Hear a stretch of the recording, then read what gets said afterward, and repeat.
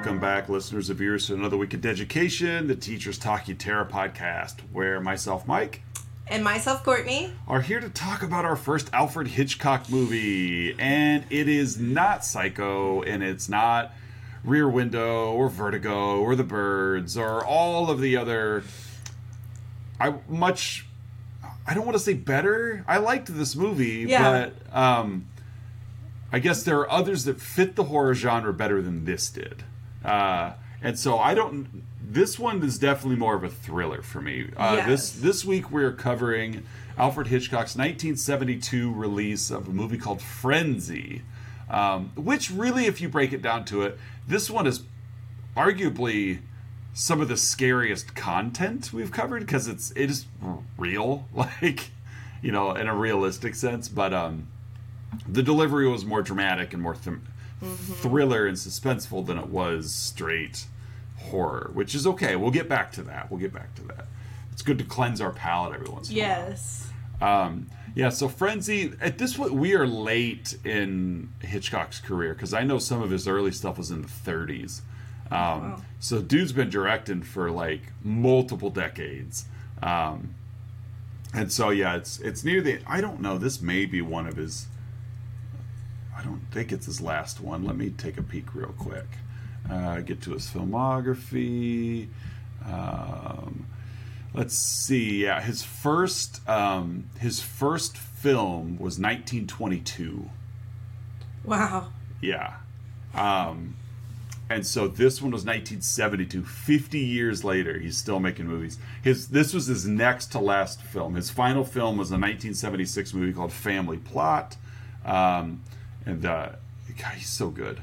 Like, even by the time we get to Psycho, after Psycho in 1960, he only made 6 more films.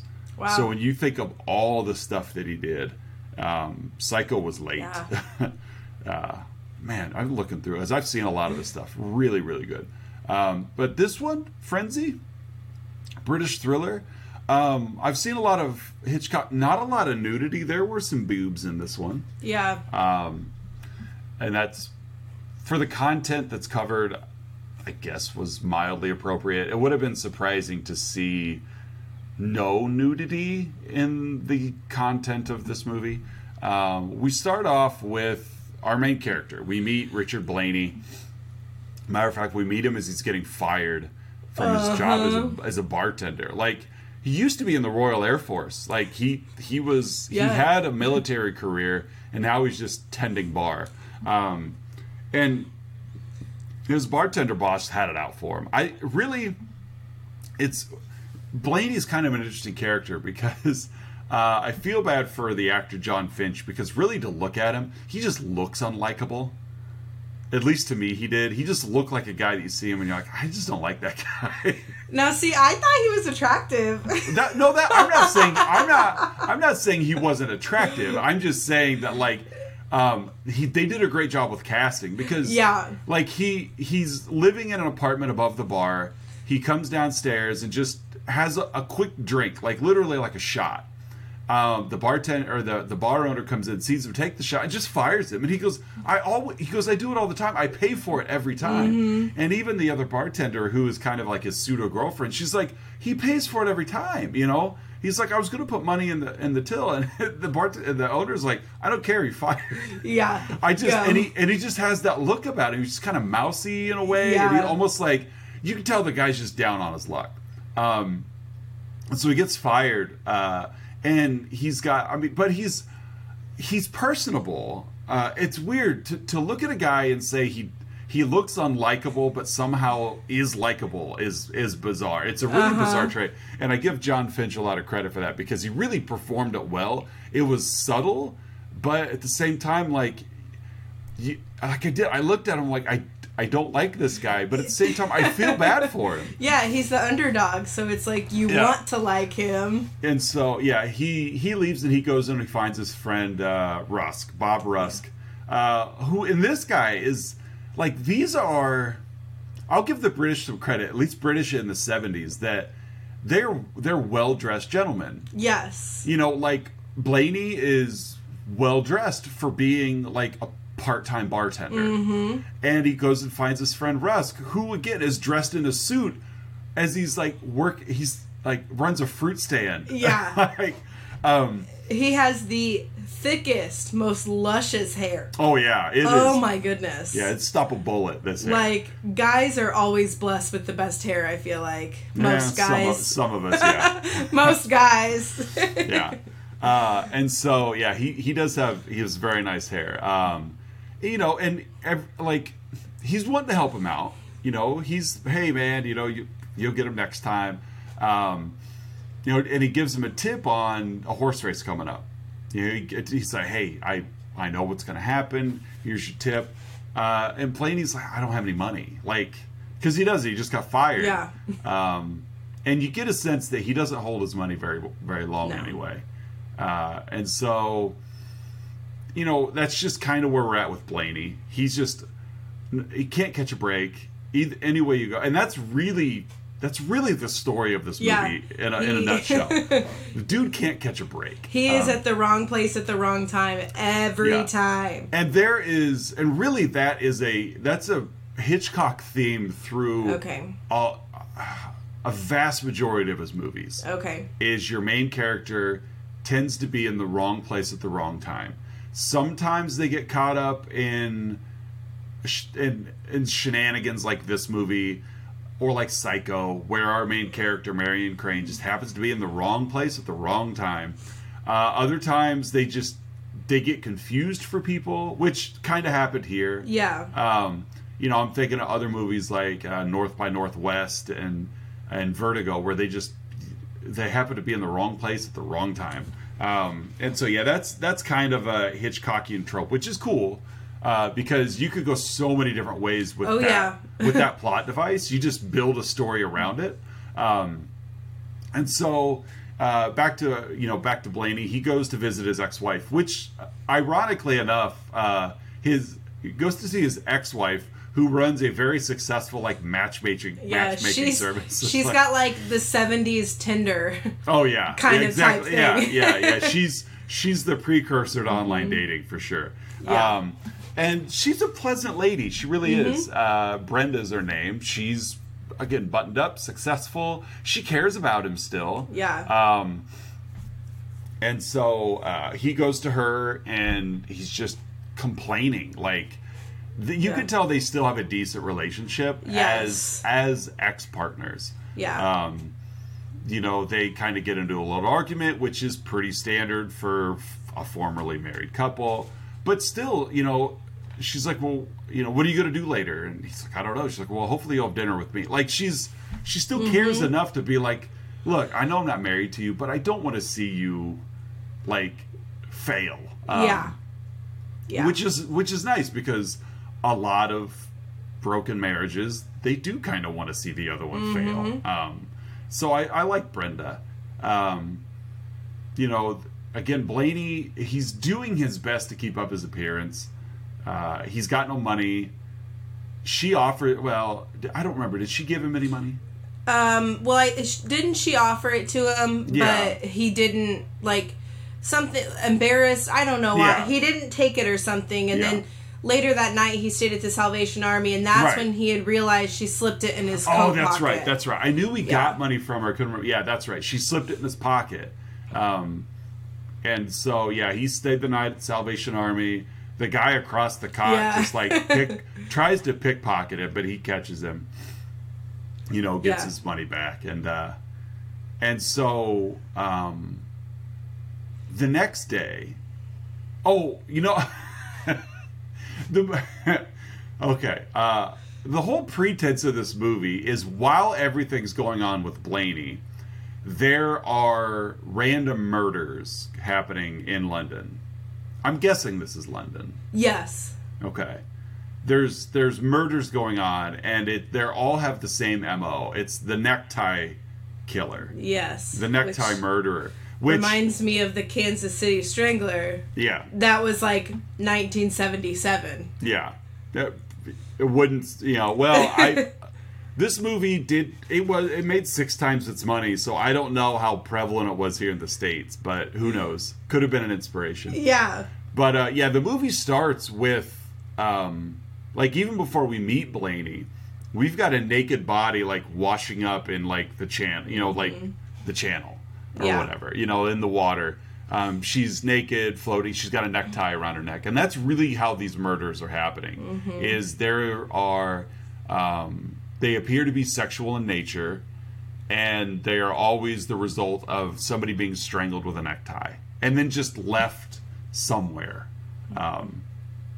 And so that's where all this kind of comes in. So we know that there's these murders happening. They've been happening. There's no lead on anyone. And that's when we meet Blaney. And honestly, there was never one moment, even before we saw who the murderer was, there was never a moment I thought it was him. No. Because Hitchcock did a good job of establishing that this guy's just down on his luck and in the wrong place at the wrong time. Like, he's been taking those shots from his bar for God knows how long. But today, the owner caught him. Yep. And even then, like, he didn't try to hide it. It was just, I pay for it every time. Yeah. And so, Blaney's buddy Rusk shows up at Brenda's agency. Yeah. And he's been turned away because he wants, like, a girl who, like, wants to be hurt, kind of, almost. Like, he's just got these creepy, weird kinks. Just these tendencies. Like, he's looking for a girl of a certain, not even look or feature set, but just, and that's such a weird thing. Like, online, I think you could put that in a profile. I don't know. Yeah, I know.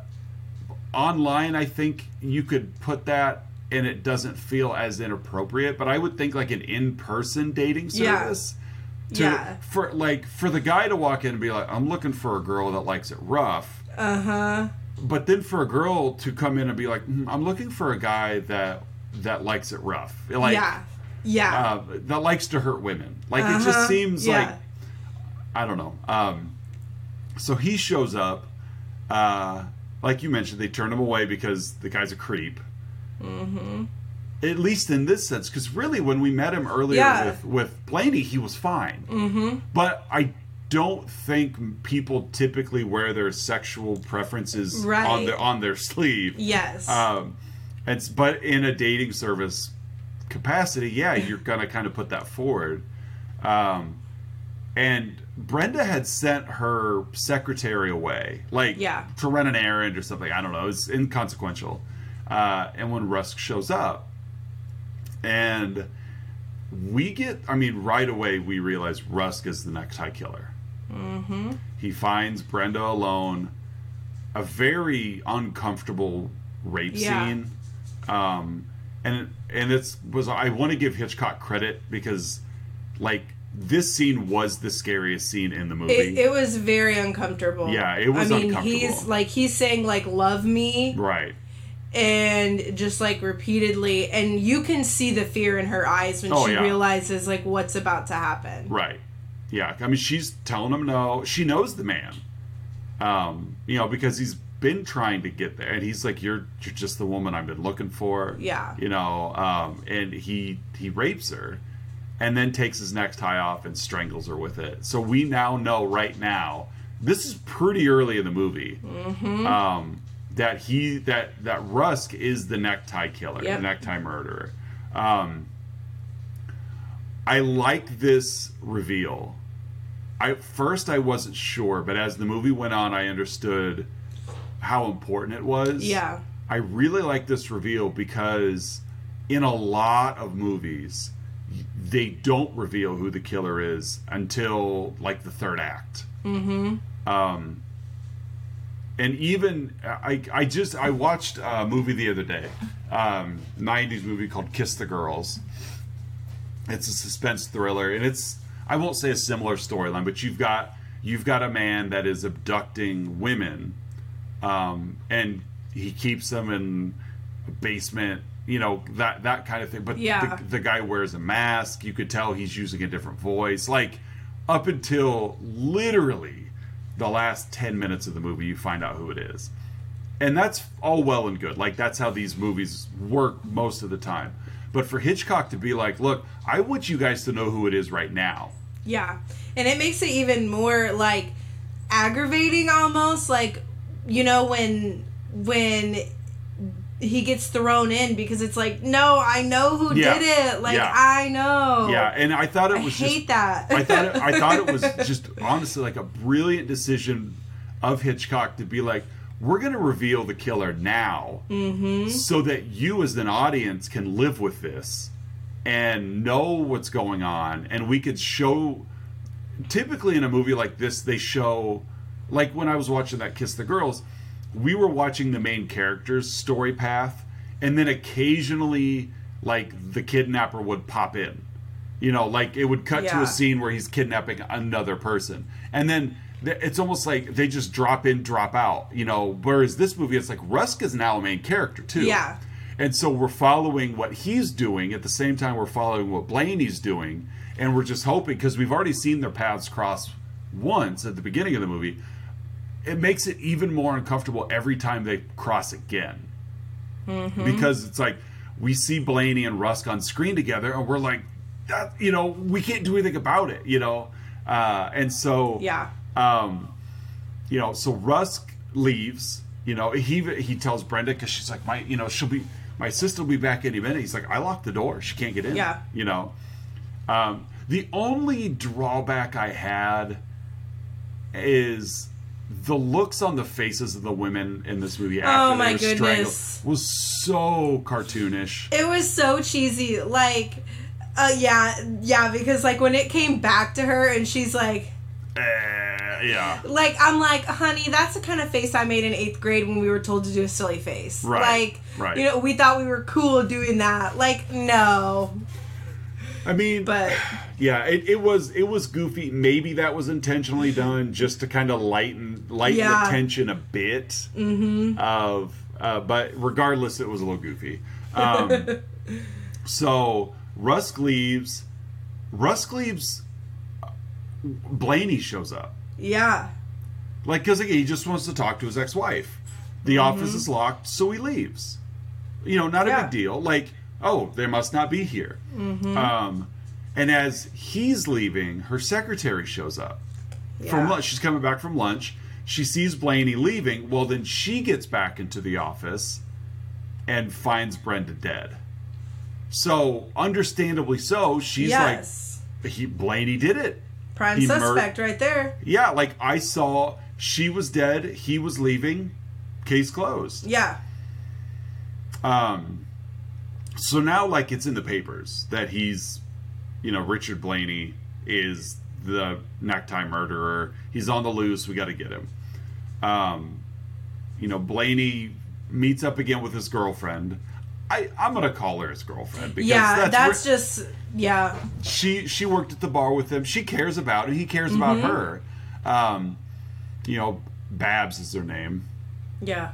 And meets up with her. And, of course, she's read the newspapers. And he's like, it's not me. Like, you know, it's not me. You know me. It's not me. I wouldn't do that. You know. And so she does what any woman would do. Like, oh, well, you didn't rape and murder this woman? Yeah. Okay, well, let's go have sex. So let's go do that. And it's like, whatever, you know, I'm sure it was a sigh of relief for her as well. Exactly, yeah. Yeah, they just missed the police. Like, the police show up looking for them as they'd left. They go find one of Blaney's, like, military buddies. Yeah. And again, just well-dressed people, like, top to bottom. Like, everybody is, like, they sleep in a suit kind of thing. Yeah. Shows that, and his buddy is like, hey, I know him, he's fine, you know, he's good. The wife, though, good for the wife. She does. She sticks up for herself. And she's like, nope, I'm not holding a criminal on the loose. Like, no. And I did like how she's like, when he's like, no, he's staying, and she's like, I'm going shopping. Right, I'm fine, I'm out. I'm like, but where? Because they're getting ready for bed, and you're going shopping? Yeah. Midnight District. It's London. Somebody's open in London. Yeah.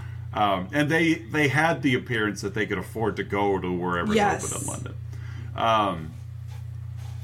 And so Blaney stays at the friend's house and tells Babs, go get your stuff. Mm-hmm. Okay. Go get my stuff. Because they're gonna fly away. Yeah, this is all the same day. Yeah. Like, he got fired that morning. This is all the same day. So he hadn't had a chance to get his stuff from the bar.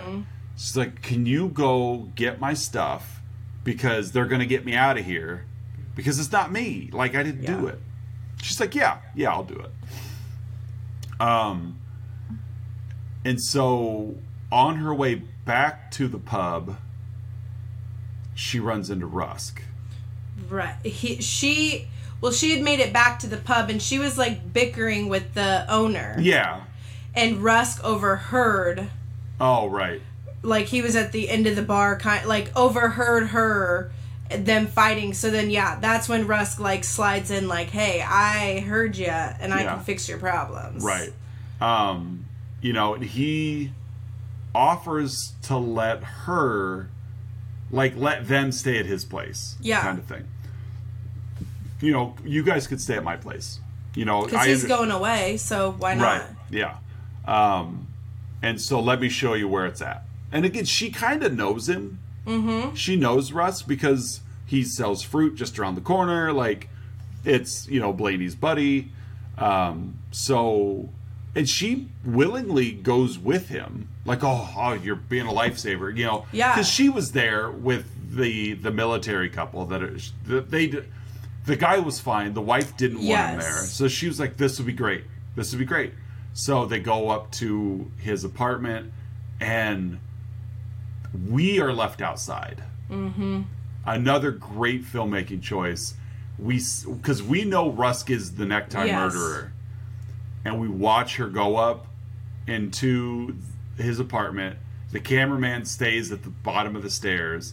We watch her go in, and as he's closing the door, he says something along the lines of, you're almost like you're the kind of woman I've been looking for. Yeah. Something like that. Door closes, scene fades out, and we know that's it. She's dead. Mm-hmm. And it's like we sit there with the ability to do nothing. Yep. And just, like, as you go and, like, you see the mirror or the windows of where they're at, like, it's like, no. Oh, yeah, that's right, because they kind of did that. They did that pullback shot where they, like, the cameraman stuck there and then backed out. And as they're, they back out to the street and life is just happening. And we know that as London is happening on the street, like, her life is ending upstairs. Yeah. Yeah. Oh, just, I tell you, the guy's, 50 years later, he made this movie. Mm-hmm. Oh, he's such a man. Never won an Oscar. Really? Never. Huh. He was never considered the best director any year of any film he's made. Wow. So, yeah. I can't tell you what movies were nominated and won Best Picture and Best Director in the years he was nominated. Yeah. But I can tell you Hitchcock was one of the best.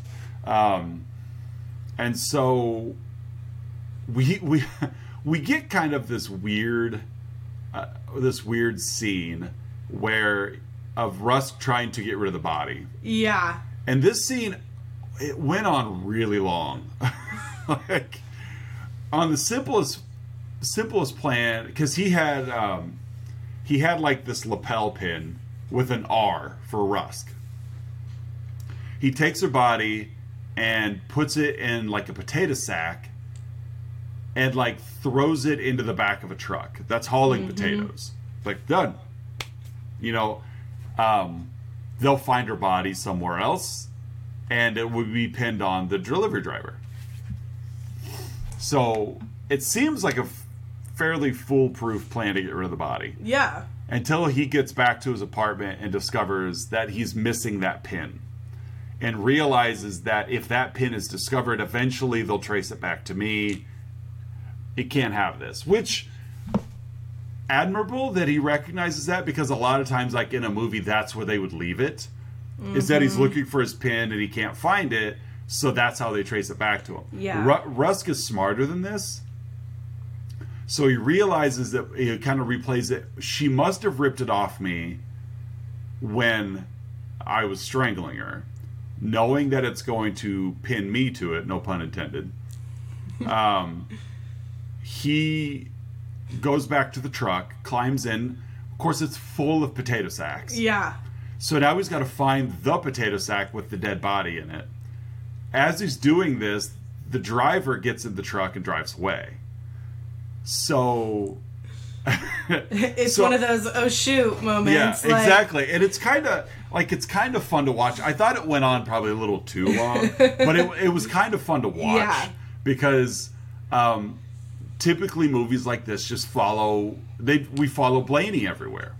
Mm-hmm. But now we're following the murderer to see what the murderer is up to, and now he's trying to clean up. He eventually there's potatoes falling on the ground, He eventually does find the body with Babs, or the bag with Babs' body in it. That's a mouthful. And I don't know how quick rigor mortis sets in. In London, really fast. But for just a couple hours... I don't even think it was that long. Wow. She is, stiff. Yeah. He had to break her fingers to get the pin out of her hand.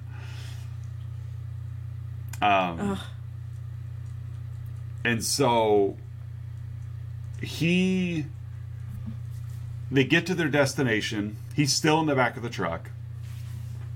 He gets out, and they the driver stopped at a cafe. And I didn't get to the destination. Stops at a cafe. He also gets out of the back and goes into the cafe just to clean himself up. He's sweaty. He's been working. A mess. They eventually find Babs' body because the truck driver drives on. Her body just falls out of the back of the truck. Luckily, a police officer is following them. Yeah, runs her over. Luckily. But Rusk made no effort to hide the body back. He got the pin and left the body. The body falls out of the back of the truck. There's no way that was a stunt woman. They had to have had a dummy. Mm-hmm. Even though it was a pretty good dummy. Yeah. But it's man, that's a lot of work to ask a stunt woman, hey, strip down nude and fall naked out of the back of a truck onto a road from a moving vehicle. So obviously Babs' body is discovered. They again pin it on Blaney because that's his girlfriend. The last two people murdered are his ex-wife and his girlfriend. Blaney has no idea Rusk is the murderer. No, so he makes a decision to go for him. Listen, I need to stay somewhere. Can I stay with you? And he's of course, hide out in my flat, no problem. Yeah. So they head up there, and Rusk is I'll take your bag. You don't carry your bag, I'll carry it. Which you knew something fishy was, yes. And so they get up there, and seconds later, the police have barged in. Yep. Arresting Blaney for the murder. Which, okay, Rusk, we know it's Rusk, but nobody else knows it is. Exactly. But he set him up. He tipped off the police. Because he knows they get there. Yeah, because Rusk knows the police are looking for Blaney. Uh-huh. And this is his way to cover himself. Yeah. And out of his bag, they pull Babs' clothes and purse. And that is he's no, this is Rusk. I know, and that's where it kicks. And yeah. So now it's this bizarre. It's weird because it's the third act starts now, but we have our hero under arrest. So it's the only man who knows the truth about the murderer is incarcerated. Yeah. And meanwhile, Rusk is free. The jury finds Blaney guilty, which we knew they would. He pleads his innocence, says Rusk is the killer. Nobody really believes him except one chief inspector, who we've seen off and on through the whole movie. Who has the sweetest wife ever. I know. It's oh my gosh. The comic relief of this little bit is so funny. His wife loves to cook exotic meals. Yeah, and she's like signed up for this like chef's class or whatever, and she's like, you can't even pronounce what she's making, but one of them is like a soupy broth, and it just has like fish heads in it, like eyes and all, and it's like, I think I ate some of that in Taiwan, and I was about as excited as he was. Yeah. And it's funny because, like, stereotypically, like, British cuisine gets a hard pass. Mm-hmm. You know, a lot of people, I think, consider it boring.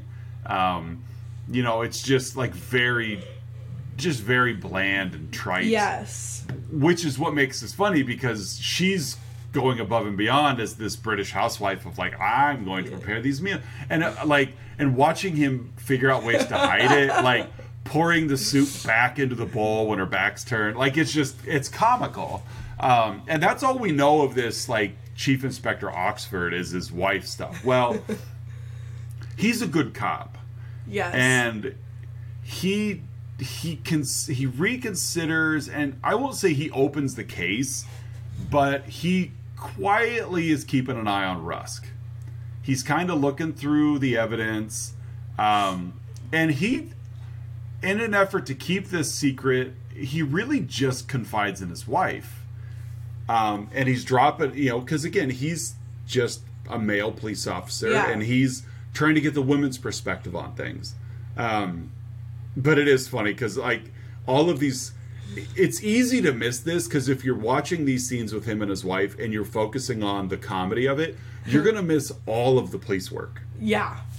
Because he's bouncing ideas off his wife and she's just very casually, well, this doesn't make sense and it could be this. And it's just kind of really interesting scenes. They're definitely more dynamic and important than just the food. Yeah. So Blaney's in prison, and so he's got a plan to escape. He purposely injures himself so that he could go to the hospital. And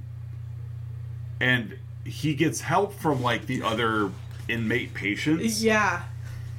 You know, so that he could escape the hospital. Yeah. They goes back to, we said, like, he's an unlikable, likable guy. Right. Like, you know, everybody in this hospital ward has basically been saving their sleeping pills. Uh-huh. And they drug the guards soup or whatever. And so Blaney escapes. Like, and he escapes really without harm. Mm-hmm. Like, nobody gets hurt when he escapes. It's not like he fought his way free. And he goes to Rusk's. He's like, I've got him.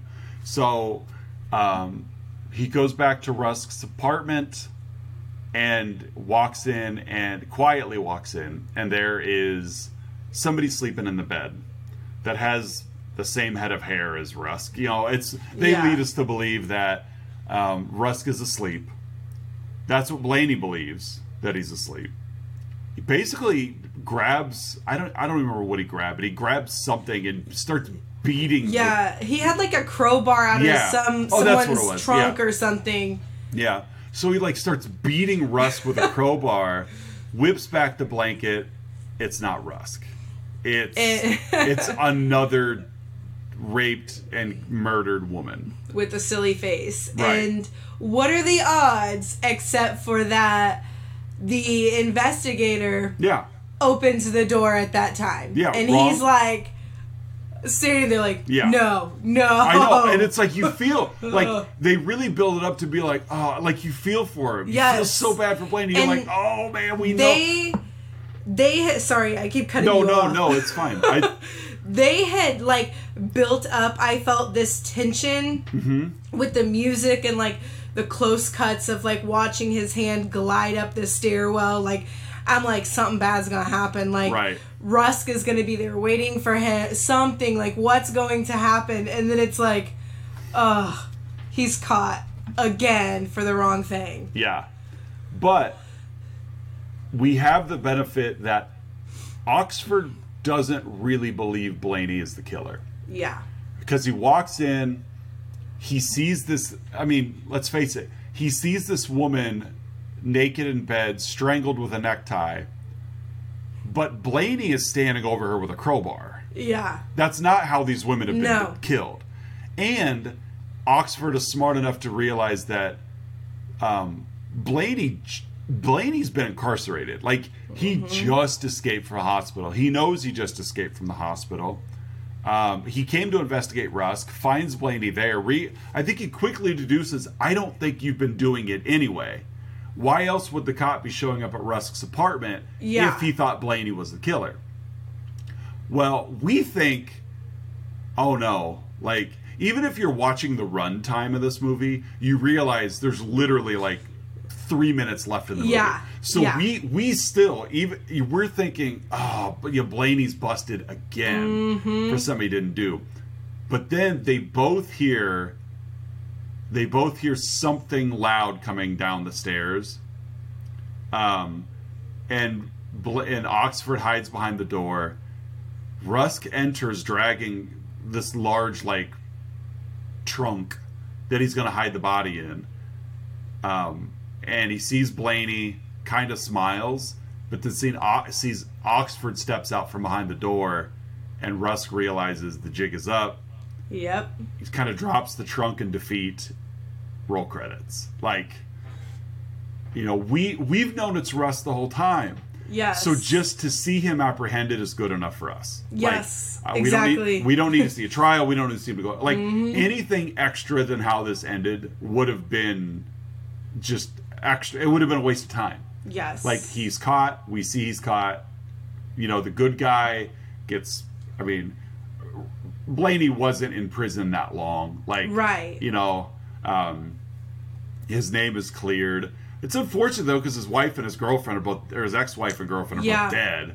I find romance is probably going to be a little tough for Richard Blaney moving forward. But we at least know that he's free and clear. And that is 1972 Alfred Hitchcock's Frenzy. Did you like it? I did. Good. I did. I wasn't worried whether you would like it, but it definitely was not as horrific as other movies we've watched. Right. And, like, that is where I have learned, because I think how this all got started was, like, because I tweeted I wanted to watch a scary movie, and I have quickly learned that, like, horror is the umbrella. Yes. Scary is just a genre in that genre. Yeah. Like, it's a trait. Yes. Like, a movie can be a horror film without jump scares. Correct. And as a woman watching this movie hit you different than it hit me. And so because this stuff happens. Yes, unfortunately it does far too often. So, well, let's hit the grade book for this one. Okay. What do you give 1972's Frenzy? I am going to give this one a B+.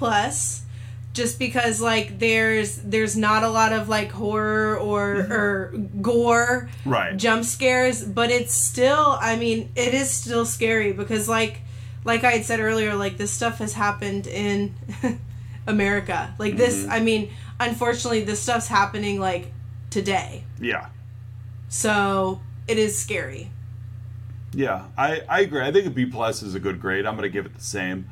I think this portrayal of sexual abuse is more accurate than what we see in a lot of movies. Like I mentioned, Kiss the Girls from before. Yeah. It was a fine movie. It was a good thriller. But, that movie consisted of a man in a mask sneaking into homes, kidnapping multiple women. Yeah.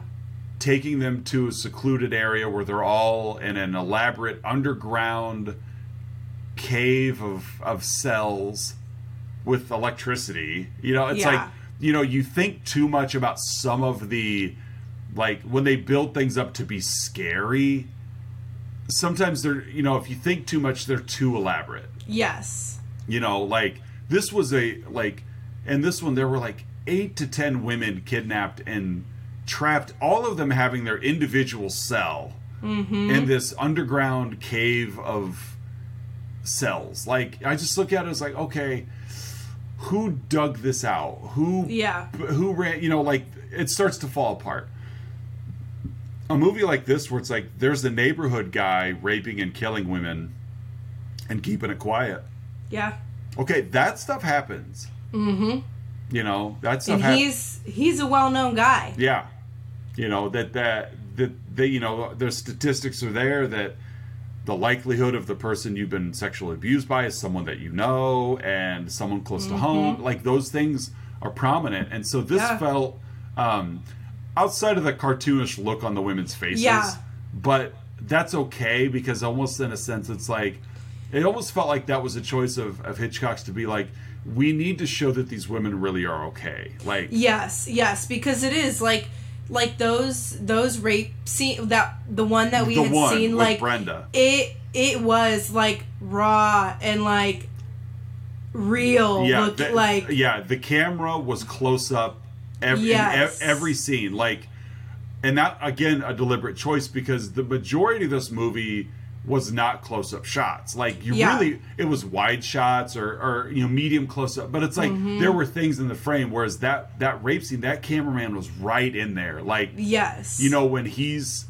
not to get too graphic, but like when he's peeling back Brenda's bra, like, there's only room on camera for part of her chest. Like, that's how close the camera was. When we see Rusk's face, it's like just his head. There's no room for for his chest in the shot. Like, it's really intimate with the camera work, because it's a really intimate scene, not in a sensual way, but just what was being showcased was uncomfortable.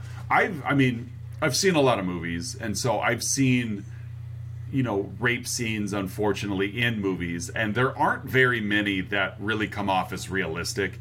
From what I would assume would be realistic. I've never been, thankfully never been around one.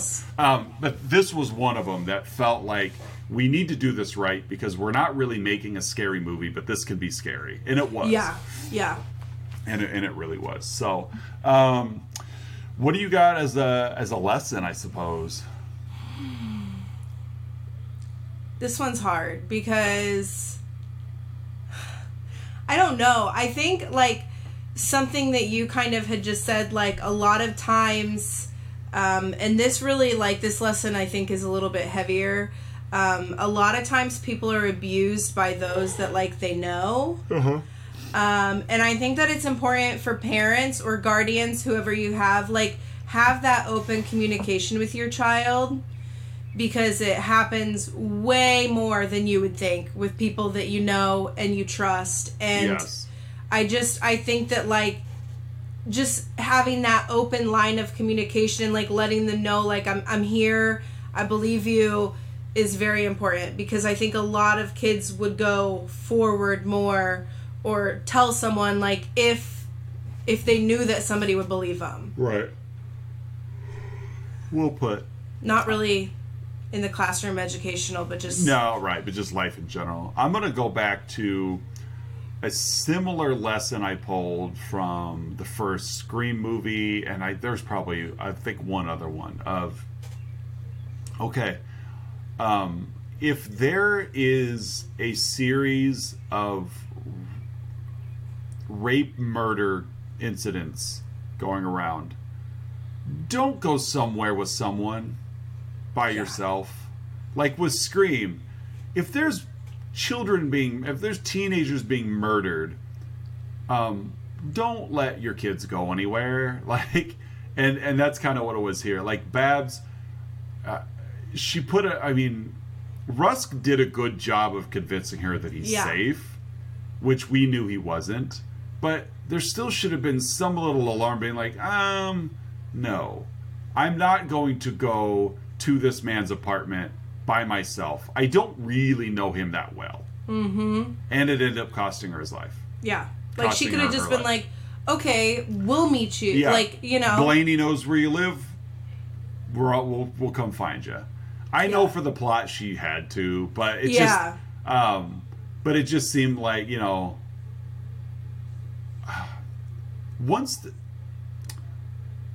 once there's two.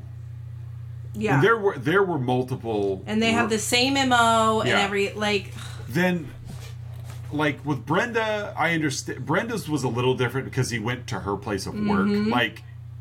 Yes. You know, but even the woman at the end, like, I want to know a little bit, like, where'd Russ get her? Yeah. Was she just out for a walk? Like, these are the kind of things that, like, protect yourself. We saw prior to that last rape murder at the very end of the movie, we saw 3 others. We saw Babs, we saw Brenda, we saw that woman that washed up on the shore. So there's at least 3 going on. And this, London is a big city. Yeah. These are all going on in the same neighborhood.